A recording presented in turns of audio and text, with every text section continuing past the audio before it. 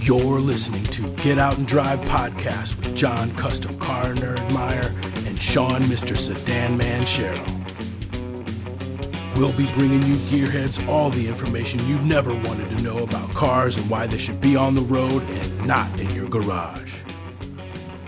Are you ready to get out and drive? Hey, we're back with another episode of Get Out and Drive podcast. I'm Sean, Mr. Sedan Man Sherrill. I'm John, Custom Car Nerd Meyer. You know, John, there's all kinds of people on the internet nowadays doing videos and shows and posting pictures. And we got this guy with us today that, I don't know, we kind of stumbled across. I don't know. Let's see if we can figure out who he is here. He is the host of Finnegan's Garage on YouTube, right? Roadkill and Faster with Finnegan on the Motor Trend channel. Oh. I've seen that on my television before. Yeah, I think I've seen this guy before a couple of times. Mike Finnegan, welcome to the show, Mike. Hey, thanks for having me. I'm going to ask right off the bat, Death Metal Charger, the 2J Z swap. What's the love-hate ratio on that you're getting feedback for? Oh, it's a solid 50-50, which is always the perfect ratio in my world. Yes. Yes. Yep. Yeah, if everybody loved it, I'd be so disappointed. Yeah, I thought it was awesome and horrible at the same time, but yeah, I get it. I love it. And, you know, what I tell people is like, you know, that car is never going to be what most people consider a show car nice, so why not? Mm-hmm. You know, make it fun, make it something people talk about. Right. Yeah, and for those of you at home that don't know about it, it's a 1968 Dodge Charger that was totaled in 1968. It was only a few months old, and a farmer in Indiana bought the carcass because he wanted to go racing, and he found, I won't say a loophole, but basically he learned that if you could build a car that would pass tech for ARCA, you could go qualify for a NASCAR race. And so that was his goal. And he built it in a barn, took almost 2 years, and nearly cost him his marriage, nearly burnt down his house, working on the car. Like, a lot of things went wrong. And he spent like his last $20 buying an open car trailer to make the last race of the 1970 season. And when he went to load it on the trailer, the car was so wide it wouldn't fit, and he missed the race. And that car, he was so pissed off about it, he shoved it in a barn. And that car sat in a barn, I want to say for about 13 years. And then he sold it to another guy who put it in another barn not far away. And it sat in that barn until 2016, I think. This car spent 50 years in barns before it showed up on eBay with no drivetrain. And some guy with a body shop bought it and sold it to me. And I bought it because I grew up just idolizing the Duke boys. And I grew up thinking, a 68 Charger was virtually indestructible. So I've always had dreams of just sliding around dirt roads and running through the woods in one of these things. But, as I got older, I realized, if you look real close at those TV shows, when they land, those cars are trashed. Oh, yeah. You can see the fenders crinkle and all that. And so I never wanted a nice Charger. I wanted a really bad one that I wouldn't care, if I slid into an embankment or a tree or something with. So that's why I bought this car. And we put it back together for an episode of Roadkill and road tripped it from Georgia all the way back to Indiana to show the guy who, originally rescued it, but never turned a lap in the car to show it to him. Like, hey, look, it runs, it drives. And I was really hoping this guy would want to take it around the block or whatever. And he was so unimpressed with it, and it had such horrible memories for him that I didn't know about. It was when we showed up at his house, that's when I found out that he nearly got divorced over the car. That when he was cutting it with a torch, some sparks hit the barn and lit the barn on fire, which was also attached to the house. Like all this bad stuff happened. And I asked him, I said, hey, do you want to take it around the block? He said, no. I said, you want to go for a ride? And he said, no. He said, this thing was a death trap when I built it. It's even worse now. And at that moment, I'm like, okay, cut. We don't really have an ending for this episode of Roadkill. And the truth about Roadkill is there's no script. So none of us knew this was going to happen. And so the camera guys start breaking down their gear and getting ready to pack it up and we're going to leave. And he's like, I'm really glad you guys came here. And I'm like, what? He's like, oh yeah, this thing, the barn was going to fall down on it. I'm so glad it's running and driving. And I'm like, whoa, hold on. Turn the cameras back on. Oh my. And so they turn the cameras back on, and this part's in the episode. I get him to basically repeat what he says to me, but something happens. You turn the camera on and this guy kind of clams up. So it still doesn't come across that he's actually happy this Charger, got saved. But the end result was, we ended up naming the car the Death Metal Charger because of what he said. And it is the truth. Like, this car is so bad. Like, the tires were flat and it was really low to the ground. So it sat on a dirt floor for 50 years. And so it's rotten. If you crawl under it today and you're lying on your back on a creeper, you can see the roof of the car from under the car. Wow. It's bad. And sketchiest suspension you've ever seen. Like, he took some interesting things. He took C-body torsion bars, which don't work in a Charger. That's a longer car. And he welded the torsion bar boxes from the C-body behind the ones in the Charger so that they would reach and have a place to go. And then he took the leaf springs and relocated them into the trunk of the car and made about 12-inch long shackles. And so the leaf springs and the shackles are in the trunk of the car, which is why this car is so low.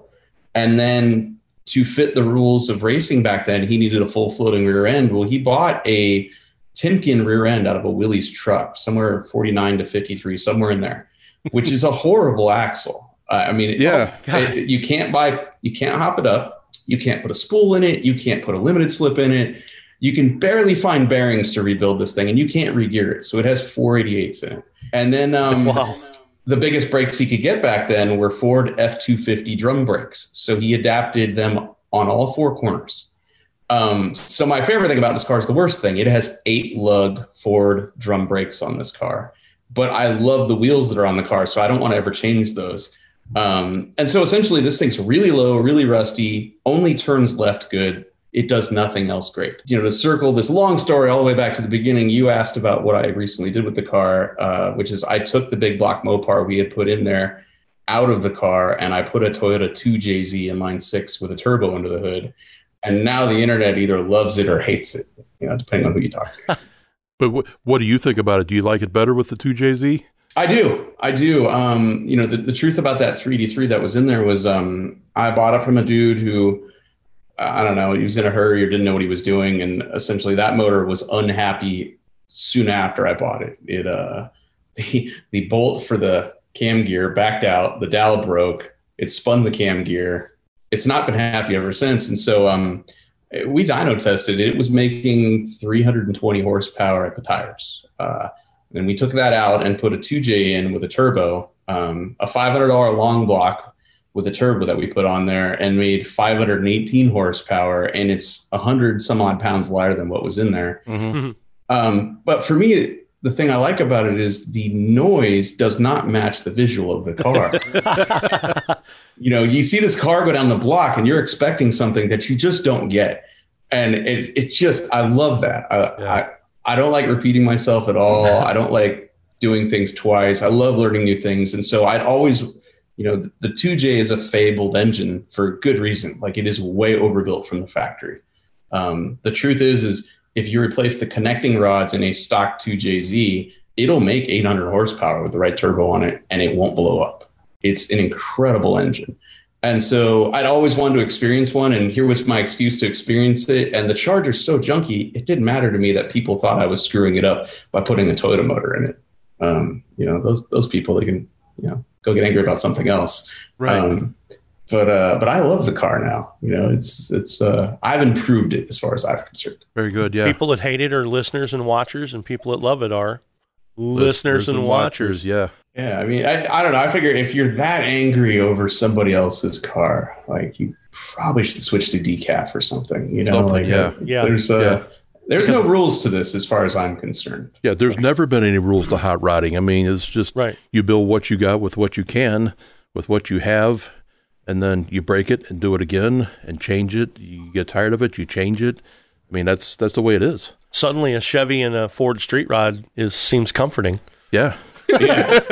Yeah. I mean, I will say this. Here's the thing. It's like, and I think this is a good example of where you could go wrong with the no rules thing. I'm fine with doing anything you want to do in hot rodding, as long as you make it better, immeasurably better would be great. So somebody, it was actually the gentleman that I bought the Junkyard 2JZ long block from. He's like, now take that Mopar and put it in a Mark IV Supra. And I said, no, that makes that car worse, not better. I would never in a million years do that. And, and I didn't put a Toyota motor in the Charger just to piss off Mopar purists. I didn't. It's just a byproduct of it, and I'm fine with it, But I wouldn't, I would never stick the 383 Mopar in a Mark IV Supra because you're literally making the car heavier and slower. Like, there's no point to it. So there's limits. Yeah, I get it. Hopefully our listeners go back far enough to remember you being at Mini Truckin'. Yeah. Yeah. And, that's something you two guys got in common. Right. I mean, I was building stuff that was in Greenville in the late 90s and early 2000s. Greenville. Run water. Yeah, Greenville. I mean, you couldn't get close to the street, and there was 73,000 people on the strip. How did you think that you made the switch mentally from going from, I'm going to go like this, the Mini Truckin' scene, to muscle car stuff? Because it is similar, but so contrastingly opposite. I never consciously thought about switching, and it never really seemed like switching to me. Mm-hmm. I grew up reading the Auto Trader religiously and the Recycler Classifieds and just staring at muscle cars. I liked them all. And the great thing about Mini Truckin' was, Mini Truckin's relatively young. That started in the 70s, basically. I didn't get into Mini Truck until the mid 90s, and we were borrowing from everyone. Mm-hmm. Every genre of automotive culture got taken from and tweaked and stuck on a mini truck. And then it got innovated, we stole from hot rodders, street rodders, muscle cars, off-road guys, and then we made it our own. I mean, you can thank mini truckers for modern day air suspensions. Mm-hmm. You can thank mini truckers for taking the idea of channeling, a Model A over the chassis mm-hmm. and turning it into a body drop, and then a body dropless chassis like that. And none of that is mine. There were way better guys than I am at this. But, and so I never really got out of Mini Truckin' either. I was fortunate. I got a job at Mini Truckin', and then it seemed like there were always job openings at other magazines. And my primary job at Mini Truckin' was tech articles. So just hanging out at shops and chronicling what guys were building. And so I kept getting that role at other magazines like Off-Road Magazine and Hot Boat Magazine. And so that just allowed me to just soak stuff up. And it was all great in my opinion. When I was a kid, I read everything. I read Import Tuner magazines, Hot Rod magazines, Street Rodder. I read it all. And so it just influenced everything I did. I was like, well, if the boat guys are using aluminum to make this part and it's lighter, why can't I do that on this truck? And if the off-road guys are long traveling this suspension, why can't I do this in this car? And I don't know, it all just shaped who I ended up becoming in the end, which is a guy that just likes cars, mm-hmm. and boats, and airplanes, and doesn't really matter. What happened? I mean, how did you go from being in Mini Truckin' to being part of what you're part now? I'm ashamed to even say it. Yes. I didn't get along very well with my boss. Okay. And I was young and dumb and headstrong and, thought I knew everything. And so I was working at Mini Truckin' and it was great. And I needed to get away from him in order to stay his friend more than anything, because he was a really good guy. And so an opening opened up in another magazine. And so same company, same office, same cubicle. I just started writing about something else, but then from then I would burn out on things. You can only write the same magazine story about, a lifted full-size Chevy on 44s and, oh, this one's red, this one's blue. And so for me, it was just, I got tired of writing about the same things, so I would just move. And so I went from mini trucks to off-road trucks to hot rod boats, then over to Sport Truck magazine to write about sport trucks. And every time it was, just finding something new to get excited about. Have you found it difficult or mentally that you have to change how you're thinking going from physical print to digital media?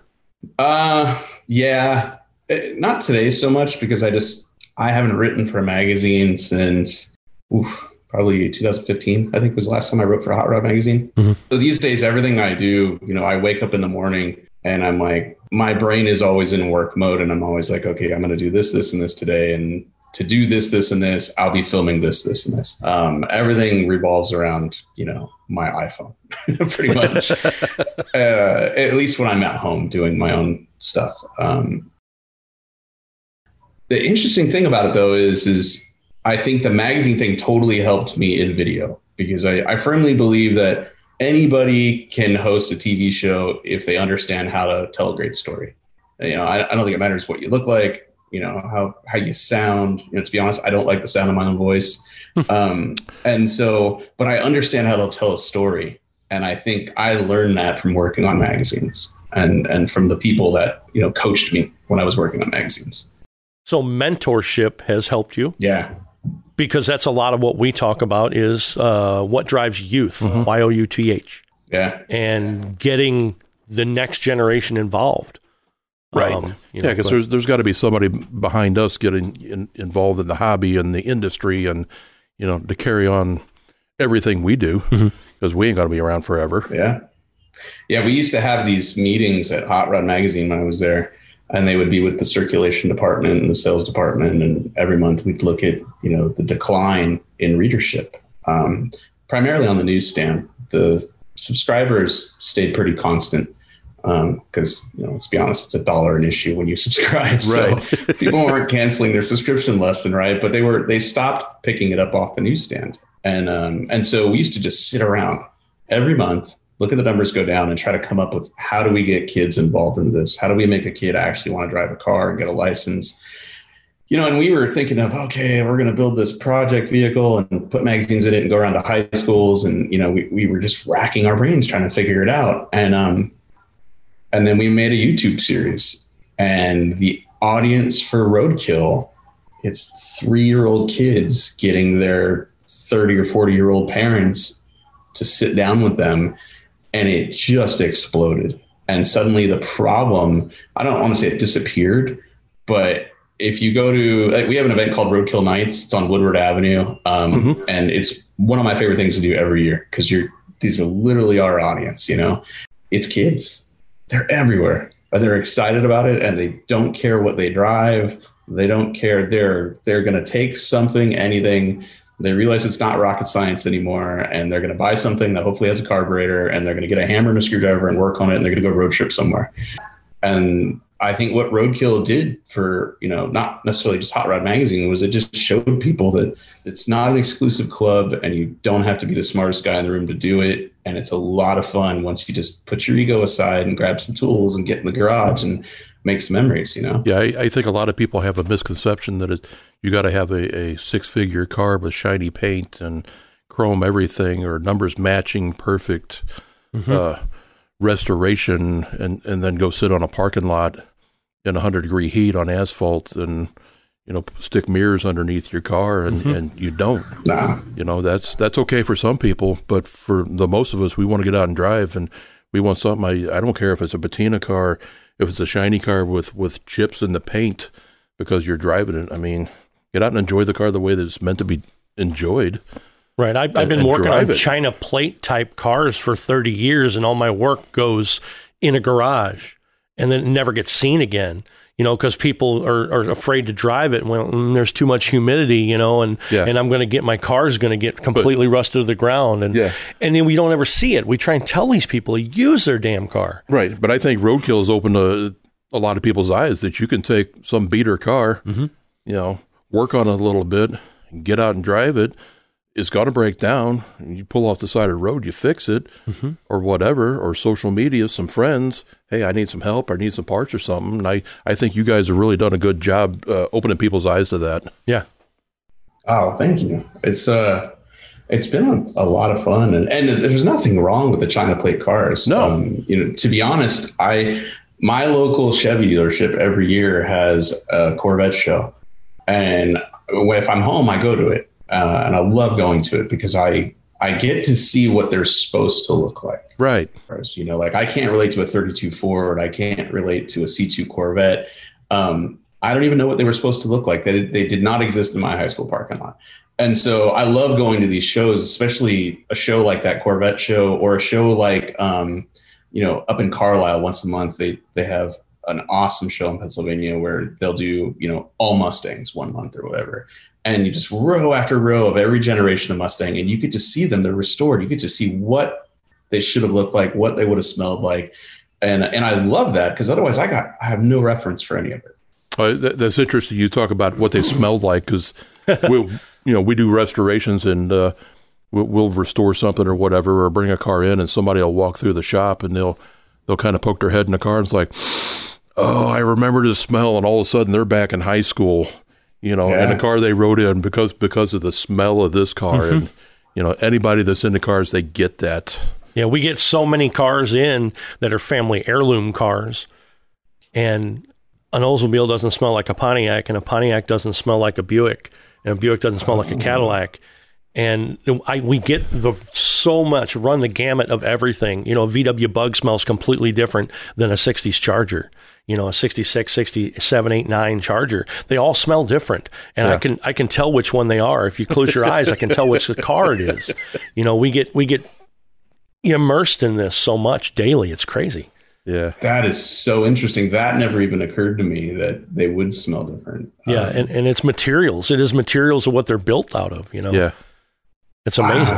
Yeah. See, I just assumed it was always carpet adhesive and mold we were smelling, and turns out, no, it's not just that. No, it's not. No, it could be. It very well could be. It's unique for every car, though. It's fun because when you restore one, they don't smell the same. We've had a car come in that has been a barn find or a family heirloom car, and we're like, okay, this car smells this way, and then we get finished, body off, rotisserie restoration. We get finished with it, and it's totally different, because you can sit in a Survivor car and go, wow, this is what this was. This is the feel of this. This is the smell of this. It's amazing.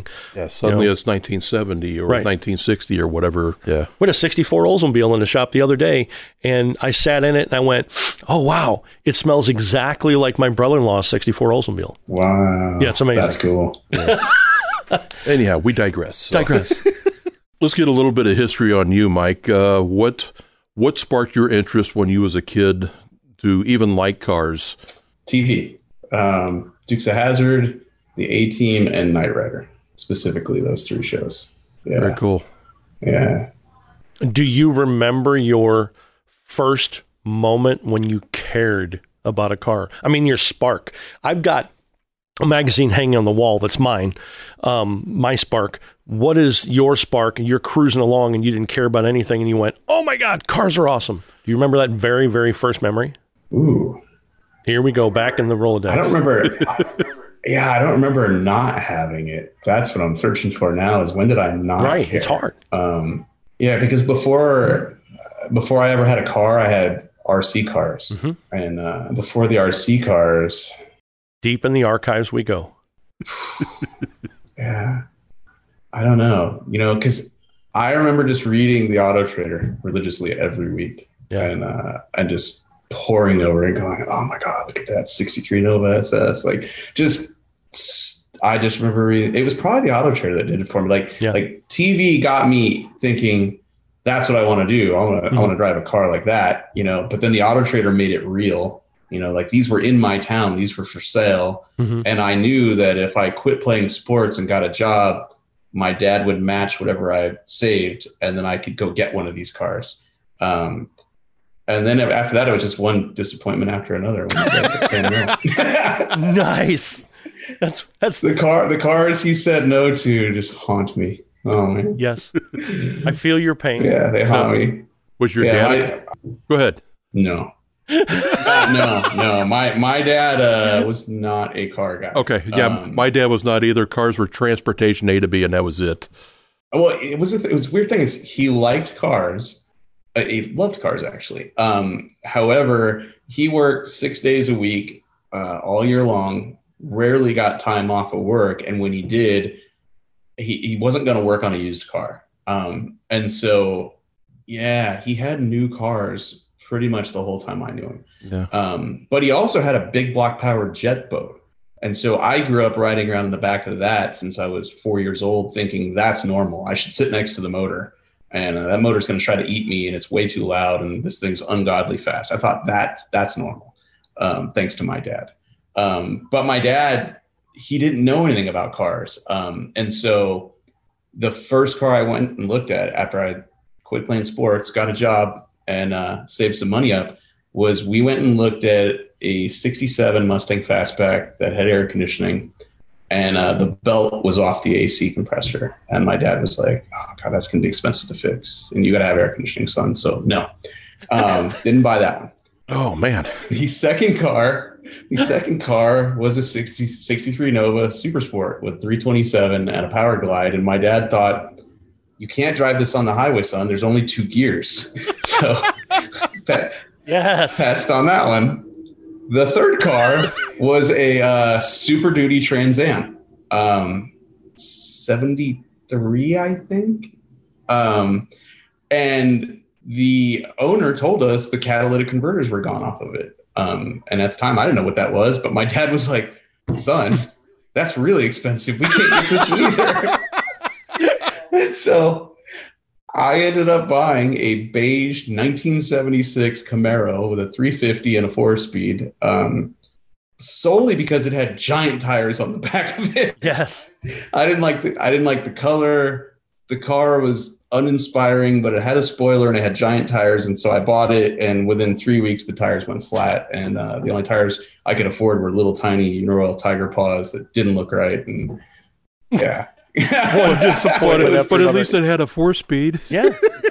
It did. It did excellent burnouts. Yes. I mean, it made no power, but it did excellent. It had 4 gears for all 132 horsepower. Oh my! And that's being generous. Yeah. Probably.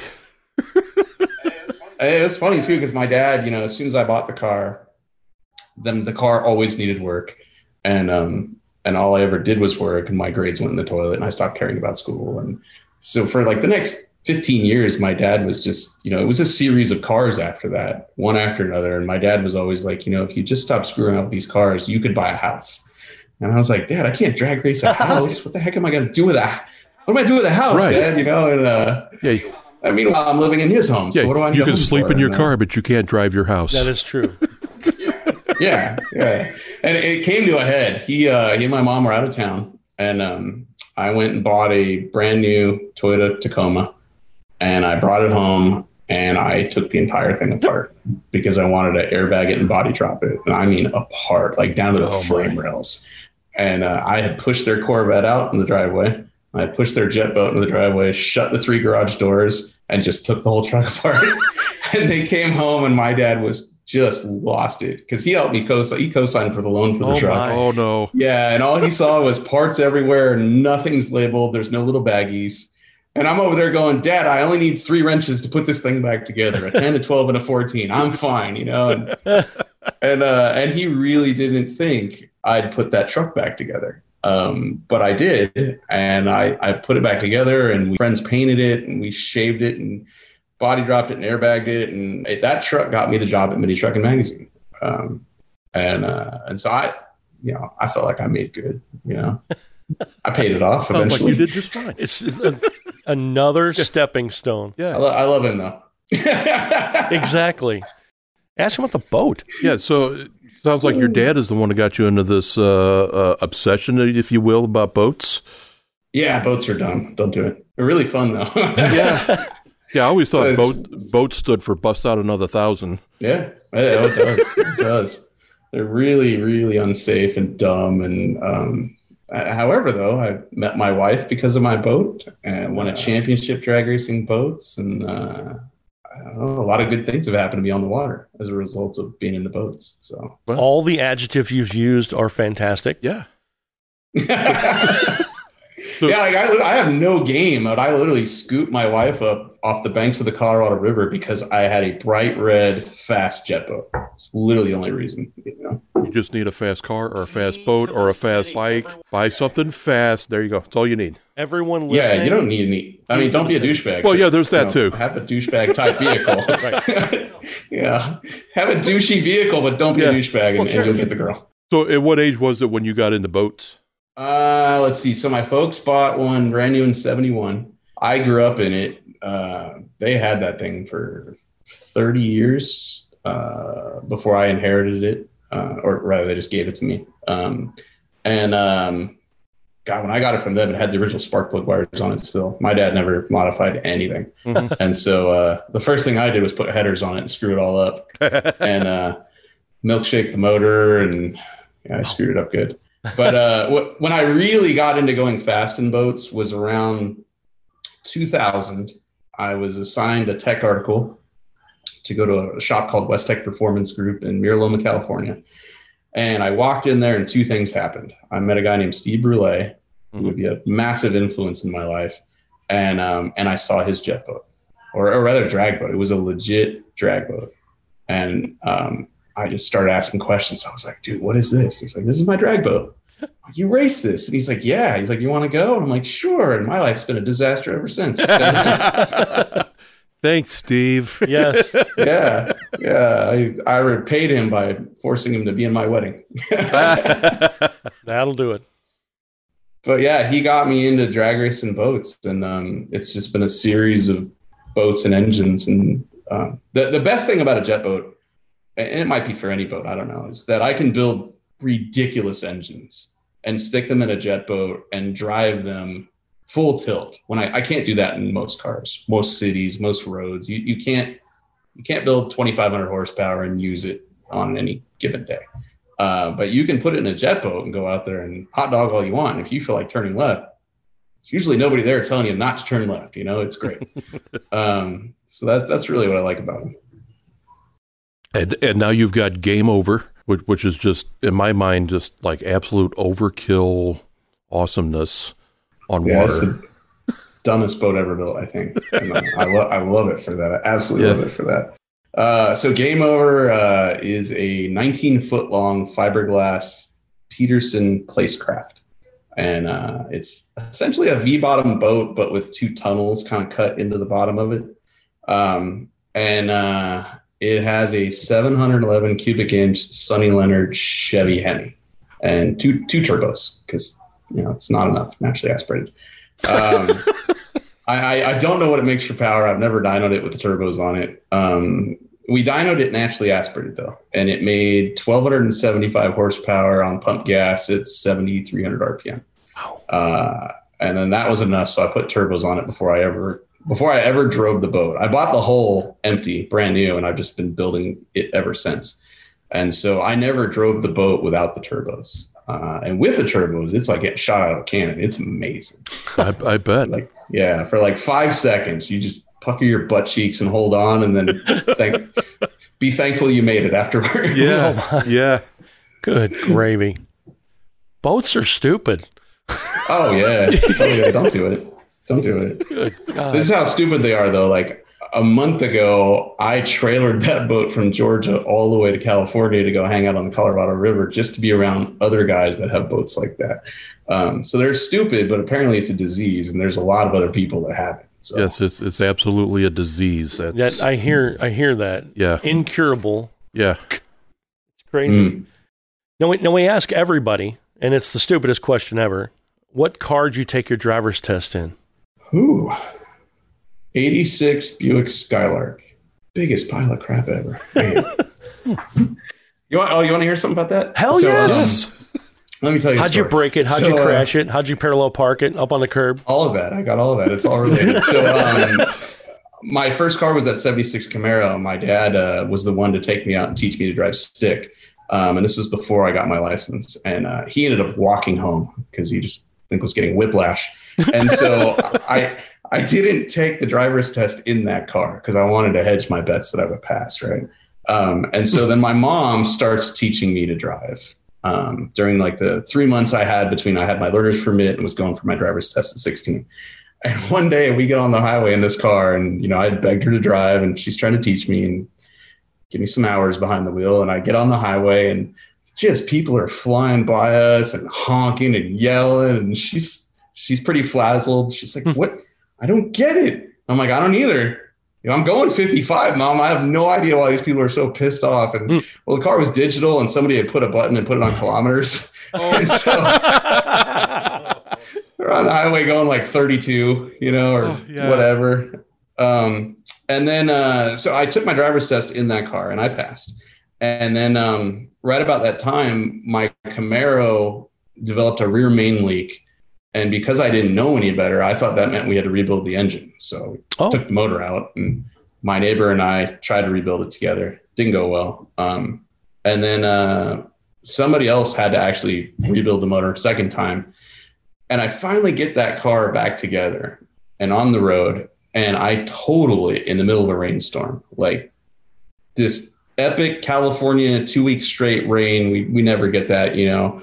I'm driving down a street that's like a hill and the road's turning left and the guy in front of me is going way too slow for my liking. And I decide to pull out and pass him. And as I pass him, my car just starts hydroplaning and I go head on into a brick wall and then sideways into a phone pole. Oh. And car's totaled. Like the phone pole hit the driver's door. The driver's door hit the driver's seat, ripped it out of the floorboard and just laid me in the passenger seat. And I ended up crawling out what would have been the back window and sitting on the curb in the rain. And the car is like a foot shorter and U-shaped. The rear end's knocked out of it. Like it's a mess.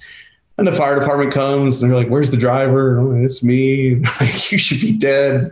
But I'm not, because, you know, good old American Iron saved me. And the reason I'm telling you all this is I end up right back in that crappy 86 Buick Skylark for my senior year of high school. Oh. And the only good redeeming value of that car is that, you know, you can do e-brake slides on fast food trays because it's front wheel drive. And as I discovered, if you jump it enough times and blow out the rear struts, you can then shift really fast from reverse to drive while grabbing the e-brake, and you can actually make the back of the car hop up and down off the ground like it's got hydraulics. And there's the story. Allegedly. Fast food trays. I'd never thought of that. Yeah, it's like he invented the drift trike. Yeah.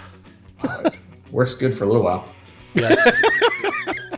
Have a front wheel drive car we could use? We'll come up with one. We're going to try that out. We'll call you. Yeah, you just need a functioning e-brake and front wheel drive, and you will have the time of your life in a parking lot. Yeah. Yes. Sweet. Today I learned from Mike Finnegan. Yes. Bad man. Man, that was ridiculous. There were so many stories talking with Finnegan, and we had to break it up into 2 parts. Make sure you stay tuned for part 2. You know, Sean, we get to talk a lot. We do. You talk a little more than I do sometimes. I think sometimes I do take control of the conversation. Sometimes that happens. Our listeners can actually talk to us now. Good. If you go to our website, getoutanddrive.com, go all the way to the bottom, you can go to our listener hotline button, and you can tell us important things, whatever you want to tell us about. Comments, questions? Yes, accolades. Accolades, absolutely. Yes. Criticism, even. Yes. Tell us what you drive. Tell us where you go when you get out and drive. Yes. If you have a car show, something coming up, let us know. Be sure to follow our friends at racingjunk.com. Use the promo code GETOUT to receive 50% off your Pro Club membership.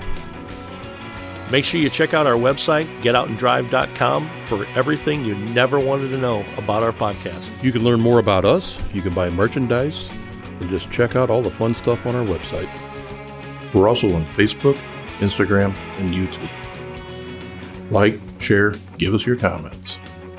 Tag us on Twitter at Get Out and Drive Pod. What drives you?